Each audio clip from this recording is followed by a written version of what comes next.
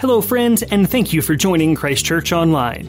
We continue in our series on the book of James entitled Walk This Way as the Reverend Dr. Jared Ott teaches us on genuine wisdom. Just a quick reminder that you can get the other messages in this series on our website, which is ccgf.org/sermons, on YouTube, and on the Christ Church app, which is available on Android and iOS devices. You can also catch up with Christ Church on the usual social media channels, Facebook, Twitter, and Instagram by searching for the handle CCGF01. Now, here is Pastor Jared with this week's message. Thank you for listening. Good morning, church. Let me pray with us. Lord Jesus, thank you for today. Thank you for the fact that we can come into your house, sing your praises. Lord, because they're true. Lord, we do ask for the Spirit of the living God to fall afresh on us here today. Lord, we thank you for the fact that you're with us every step of the way as we walk through this life. You never said this life would be easy, but you did say that you'd be with us every step of the way. So for that, we're grateful. For that, we can sing your praises, Lord. Lord, I thank you for James, what James can teach us about life. Lord, I pray that you be with us as we look at this passage now. Father, I pray that my lips are your lips, my heart is your heart, and that you impress upon us this message you want us to hear. And as James has already said, help us to be hearers of the word, or doers of the word, not just hearers of the word as we leave this place, Lord, that we actually apply what we hear here today, Father, and that you move us mightily here in this place and beyond. And I ask all this in your name. Amen.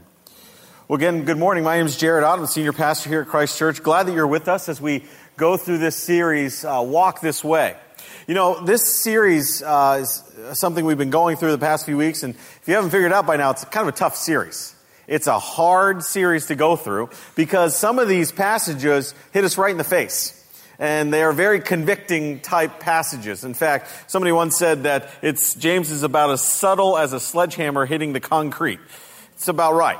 Because it's talking about how we're supposed to live out this life. A few months ago, we talked about the life of Jesus, who he was, and that we should believe in him. Now we talk about how we live out this life. And I remember when, anytime we do a book study, and we do them from time to time here at the church, you come to various passages in the book, you go, boy, this is going to be a tough one. In fact, I remember preparing this series back probably in February, and it came to this sermon, Two Kinds of Wisdom, James 3, and I thought, man, that's going to be a tough one. But I'll cross that bridge when we get to it. Well, I crossed that bridge this week because this is a tough passage about wisdom. Jamie just read it for us. And one of the things I've been wrestling with all week is I was wondering what the application of this passage. I was wondering, okay, are we supposed to apply the fact that when we ask the Lord for wisdom, he gives it? Are we supposed to apply the fact that we have a system where we can look at whether that wisdom is good wisdom or bad wisdom? Or is it that when we go out of here, we apply the wisdom that God gives us? And one of the things I realized last night was yes, all of that. Because it really is a wonderful passage about wisdom. One of the things that I've come to know is that knowledge is much different than wisdom. Knowledge is much different than wisdom. You can know something.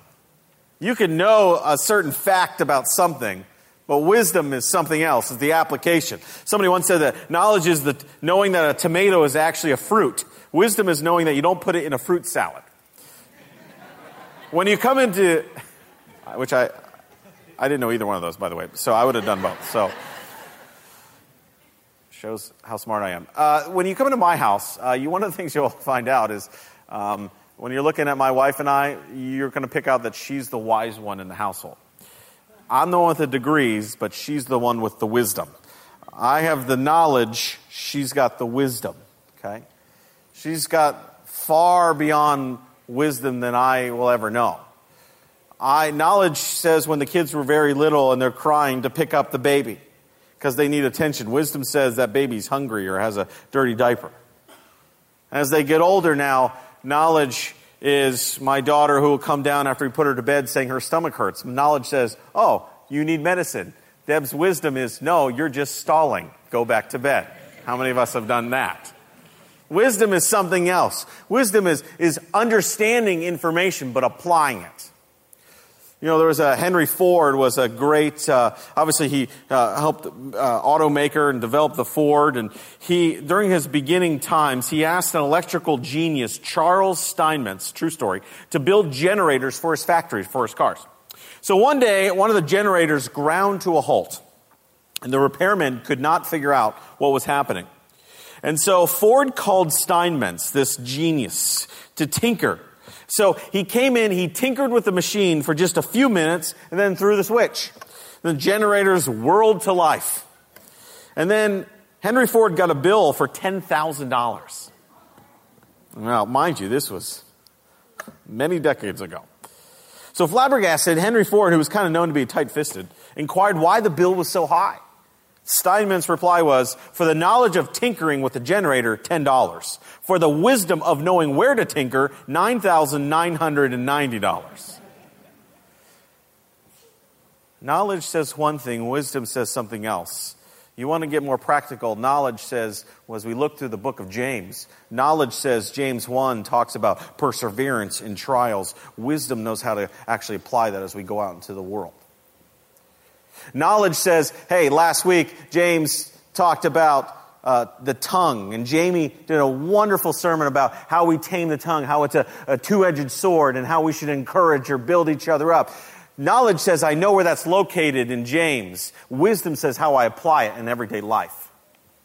Wisdom knows how to apply it when someone's hurting or down or a family member or friend, when you encourage instead of discourage. Wisdom says, is this important? Is this going to build this person up or tear this person down? That's wisdom. I was at a wedding yesterday. I was officiating a wedding up in New York. I just got back last night, and I remember sitting at the table, and I was sitting next to the table next to a seminary student. I guess that's what you do. You put the pastor next to the seminary student. So I should assume. So I was talking to the seminary student. It was wonderful. He was talking about how much he's learning in school and seminary. And one of the things that I know when you get to seminary is, you're going to learn all kinds of stuff, but what's the application of it? You can come out with all kinds of knowledge about a particular thing. You can know everything there is to know about the book of James or the book of John or Luke. You can know everything there is to know about hermeneutics or homiletics and Greek and Hebrew. You can know all that stuff, but how do you apply it is a different story. Knowledge says, I know what the Lord says, that He's with me, that He'll never leave me, never forsake me. That's what knowledge is. Wisdom applies that when you're at the person's bedside when they're dying. Knowledge knows what it looks like to have a couple be married and what the steps are to get married. Wisdom knows, hey, we got to have counseling all the way up through that to deal with the stuff that married people deal with. That's wisdom. My encouragement as we look at this, as you look at your Bibles, as you study and you read through James along with us, it's not just knowledge, it's wisdom.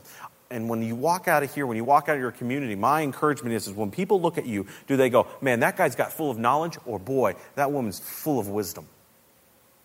Full of wisdom. Because they apply everything that they learn.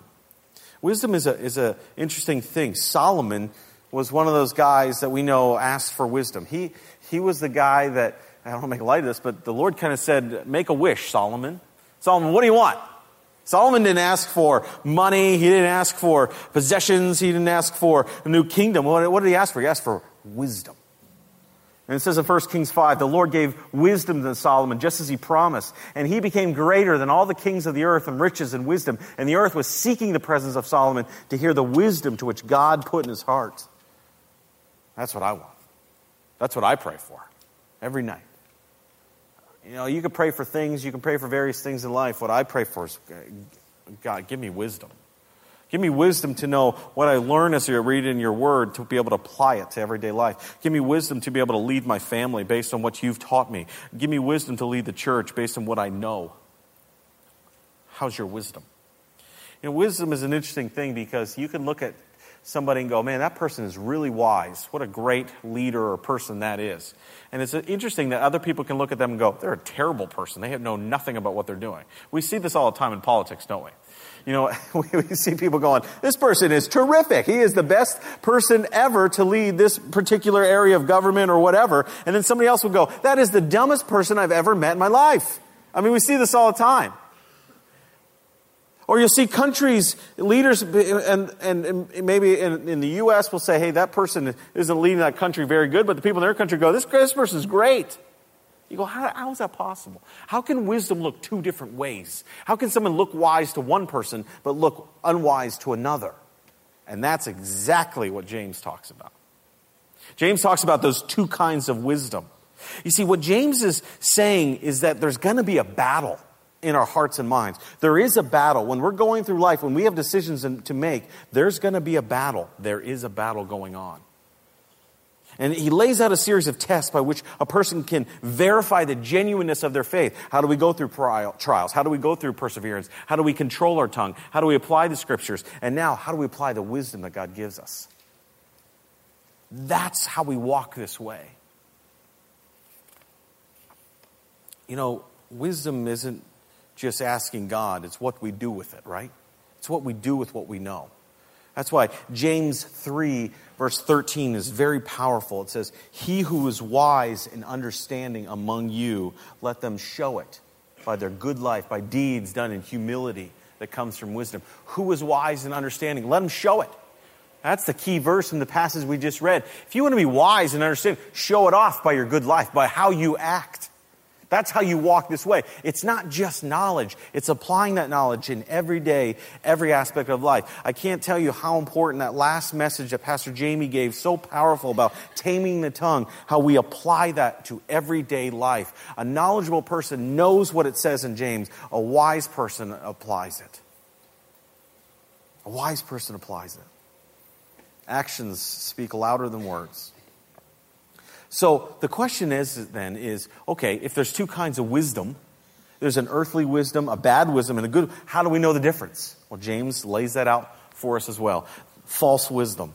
False wisdom. You know, as we go through the news, I'm sure in the culture you've seen it. What are we seeing? It's not just news anymore. It's what? Fake news, right? Which I think is, it's an oxymoron. How could it be fake and news at the same time? I really don't know. But it's fake news. We see it all the time. You turn on one station and they're talking about one aspect of what's going on in our culture, and then you turn to another news station and it's a totally different aspect. You go, well, which one's right? You want to know which one's right? We look here at James. Because there's motivations and characteristics and results of false wisdom. Look at the motivation of false wisdom in verse 14. It says, if you harbor bitter envy, selfish ambition, do not boast about it or deny the truth. False wisdom says, listen, it's all about yourself. It's all about how you want to live. It's bitter envy. It's selfish ambition. It's means of personal gratification, ambitions, things that you want to see accomplished. Then you deceive yourselves.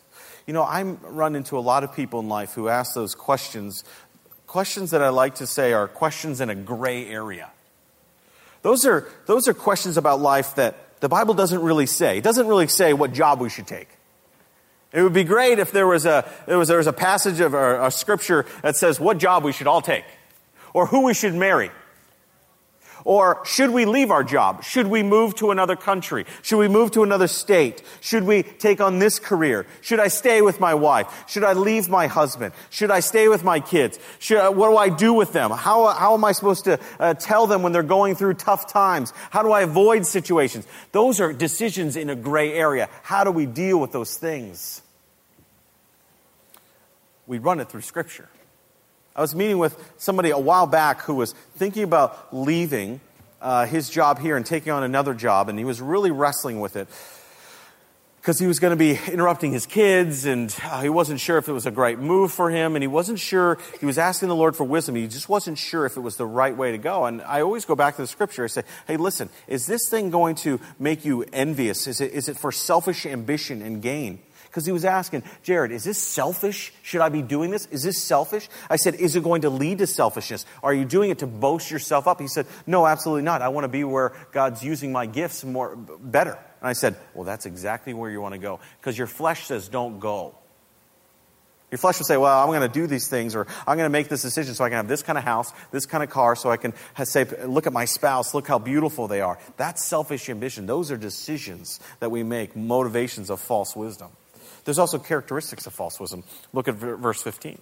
It says, they don't come down from heaven. They're earthly, unspiritual, and demonic. Earthly unspiritual and demonic. It's earthly, of the world. It's unspiritual. It's of the flesh, and it's demonic. It's of the devil. We ask members all the time, are you willing to fight boldly against the world, the flesh, and the devil? It's earthly, unspiritual, demonic. You know, our bodies are the earth will always say to do something a certain way. The culture always wants us to point us to certain ways to do things. Make decisions based on what the culture would say. What will make you look good? What will make you feel good? What will put you up higher than anybody else? That's earthly wisdom. Unspiritual wisdom. It has no understanding of spiritual concepts. 1 Corinthians 2:14 says, the Spirit does not accept the things that come from the Spirit, but God considers them foolish. And they can't understand them and discern them through the Spirit. It's earthly, it's unspiritual, and then it's demonic. That's a tough word. You know, we sometimes don't like to talk about Satan. You know, when I grew up, the cartoons that I've seen, Satan was that kind of cartoon figure that was the little red devil with the pitchfork, and he was real small. And I think sometimes as we grow up, we think Satan's just that one little small force in our life. He is not. He is not. He is a powerful force that wants to pull you away from the Lord. That's what his desire is. Your enemy, the devil, roams around like a roaring lion looking for someone to devour. Satan's the one that deceives. He's the one that binds and persuades and blinds and rules.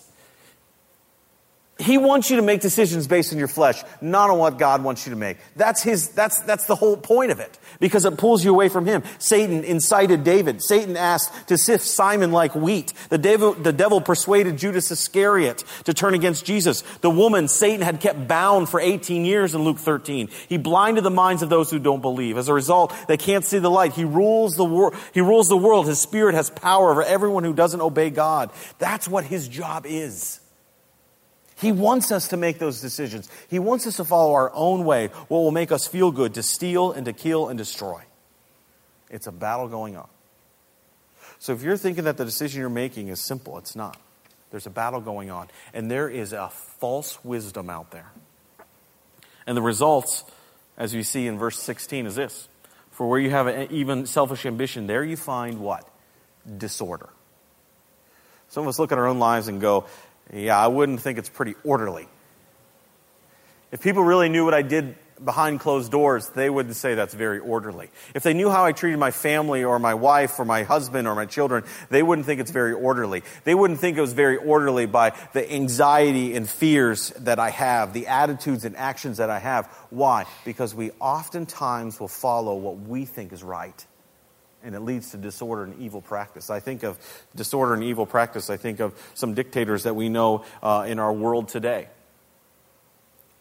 that are leading a certain way. And maybe people in their country think that they're a great leader, but look at the results. It's disorder. It's evil. Why? Because they have selfish ambition. They have selfish gain. They are deceiving themselves. And everything that the decisions they're making are earthly, unspiritual, and demonic. And that's what happens. So what do we do? What do we do? How do we know if we know it's false wisdom, how do we know it's true wisdom now? Well, the motivation of true wisdom is right here. Verse 17 says, but the wisdom that comes from heaven is first of all pure. It's pure. It's not tainted. When we ask the Lord for wisdom, he gives it to us in a pure way. It's pure. It's not tainted. 1 Peter says, do not conform to the evil desires you have lived in ignorance. But just as he who called you is holy, so be holy in all you do. For it is written, be holy because I am holy.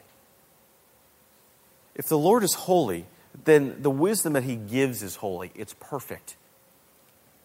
So that's where we see the motivation. Now we see the characteristics. You want a filter to run all the decisions you make? Here you go. Characteristics of a true wisdom. Verse 17, last part of 17. It's peace-loving, considerate, submissive, full of mercy and good fruit, impartial and sincere. It's peaceable. It's possible, as far as it depends on you, it says in Romans, to live at peace with everyone. It's considerate. Let nothing be done in strife or vain, but in lowliness of mind, let each esteem others better than themselves. It's submissive. It's full of mercy. Blessed are the merciful, for they shall obtain mercy. It's full of good fruits, for we are his workmanship, created in Christ Jesus to do good fruits. When I was talking to that gentleman, and he was telling me, no, I want to go to a place where I know God's going to use me mightily, I said, boy, that sounds like good fruit right there. That sounds like pretty good wisdom to me. Why in the world would the devil want you to go somewhere so that you could produce bad fruit, to produce fruit to build people up? I said, you got to go. You got to go. When we look at our spouses, the people we think we're going to marry, I ask questions. Will they lead you into these things? Are they peace-loving? Are they considerate? Are they submissive? Are they full of mercy? Do they produce good fruit? Are they impartial? Are they sincere? Yes. Well, then maybe that's pure wisdom right there. Are they going to lead you to be selfish and bitter and have envy? Yes. Well, then maybe that's false wisdom. And the things that you say, are they going to build people up? Are they peaceable, considerate, full of mercy, full of good fruits, impartial and sincere? Yes, that's good wisdom. Those are the characteristics. Those are the filters we apply it through. And then we see the results of this. Verse 18 it says, peacemakers who sow in peace reap a harvest of righteousness. You know, I love that idea about peace. Couples, if you're listening, listen up. That didn't make sense. I'll say it again. Couples, listen up. Because if you're already listening, you're already listening. Listen. Couples, I'm a firm believer that God has called man and woman to come together in one flesh, united in one flesh. And so for that reason, I say to couples all the time, when they're making decisions, that you and your husband or your wife, you need to both have a peace about it. And that's how you know God leads us. Because we're one flesh. We're united together. We're one bond. And so I tell couples this all the time. Somebody will come to me and say, I've got a question. I'm not really sure the decision I should make. I say, well, what's your spouse think? And it's not because I'm trying to deflect. I'm trying to let them know that if God's calling us together to be one man, one woman, one flesh, then God's going to lead us in the same direction. I know that a few years back, I've told the story here a couple times, but a number of years back, before I came on staff here at Christ Church, is my wife and I were looking at a job in New Jersey at a church. And they had called us, they'd interviewed us, and it all looked good. And we were kind of wrestling with it. I know I was wrestling with it more than Deb was wrestling with it. I didn't have a peace about it. I was hoping that Deb would either get on board with me or I'd get on board with her, but I knew that God was going to align us together. And so we went out to this place in New Jersey, and we walked in. We did not have the job yet. We did not say yes. In their commons, I'm not kidding you, they had blown up a poster-sized picture of Deb, myself, and our children and put it right on the commons. I thought that was a little strange. We would never do that here, by the way. It's short of constructing a statue out there. It's not going to happen. But we walked in, we saw this thing on the wall. We thought, oh man, this is going to be really hard. Because these people assume that we've already taken the job. And I don't have a peace about it. Deb was starting to wrestle with it too. So we both said, okay, we're going to go to bed tonight. And if we wake up and we both don't have a peace about it, then we'll know that God's brought us together and that's not the right decision. And so we prayed about it. We wrestled all night. Neither one of us slept. And we woke up the next morning, and it was one of those things where we were frustrated. We go, man, God didn't give us the peace that we wanted. And then we went, oh yeah. Maybe not the answer we're looking for, but he gave us the peace that we needed. And so we said no, we turned around and came back here to Pittsburgh. And I tell you what, there was talk about peace as we left, knowing that God gave us direction, gave us wisdom, and led us through that. You know, I know many of you are dealing with questions in life, questions that are tough to answer. And you're asking those questions like we did. God, give us wisdom. I'm not really sure the direction we should go. One of the great things about Scripture, as I already prayed and said this morning, is that in James 1:5, if we go back to James 1, it says, if any of you lacks wisdom, you should ask God, who gives generously to all without finding fault. It will be given to you. But when you ask, you must believe and not doubt, because the one who doubts is like a wave of the sea, blown and tossed by the wind. If any of you lacks wisdom, ask. And the Lord gives it. That's what's great. It doesn't say, if any of you lacks wisdom, you should ask God, who potentially will give you wisdom if everything lines up. Or if you ask God, he gives sometimes, depending on how you're doing. No, it says you should ask God, who gives what? Generously to all without finding fault, and it will be given to you. My thing for you, my encouragement for you is a lot of times we're asking for wisdom, but we're trying ourselves to find the answer within our own selves or what we think is right, and we're not really listening to God for the answer. We haven't slowed down enough to say, okay, listen, yes, I really want to hear what God's telling me. Because guess what? He's going to give us wisdom. Wisdom may come in forms of other people coming and encouraging us. Wisdom may be that peace that I talked to you about like Deb and I, but He does provide it, doesn't He? And that's what's wonderful. And when He provides it, it's pure, and it's got great characteristics, and there's a wonderful, wonderful result. We're going to prepare our hearts for our last song here as we sing a great song about how great our God really is. And let me just encourage you. Let me encourage you. You know, as we look at this passage, I know some of you are really waiting on the wisdom from God. You've been crying out and you feel like you're all alone because you feel like God's not answering you. Know that when we ask Him for wisdom, He gives it to us, and it's pure. He doesn't lead us down the wrong path. He doesn't lead us astray. He's not going to lead us into something that's unspiritual or demonic or disorderly. He's a God of order, and He's going to lead us that way. That's what His Scripture says. The question is do you believe that? Do you believe that when you leave this place knowing that, you know what, I'm going through some stuff in life. I've asked God for wisdom. Yeah, He's going to give it. To believe and not to doubt. That's how we get through life. That's how we feel like we're not alone. That's how we realize He sees the bigger picture than us. That He's right on time. He's never late. He's never early. But He's there to work out the good and glory and to achieve His purpose in our lives. He wants us to lean on Him. He does. He wants us to come to Him in our times of decisions. And He wants to give us wisdom. And He wants us to not only take what we hear, but apply it to our lives. Are you slowing down enough to hear Him? A young man once lost his job and was growing somewhat desperate about his plight and wanted to see an old preacher that he knew. As he poured out his heart to this preacher, he angrily declared, I begged and begged God to give me wisdom, to say something to me that would help me. Preacher, why doesn't God answer me? I keep asking, I keep looking for all kinds of answers.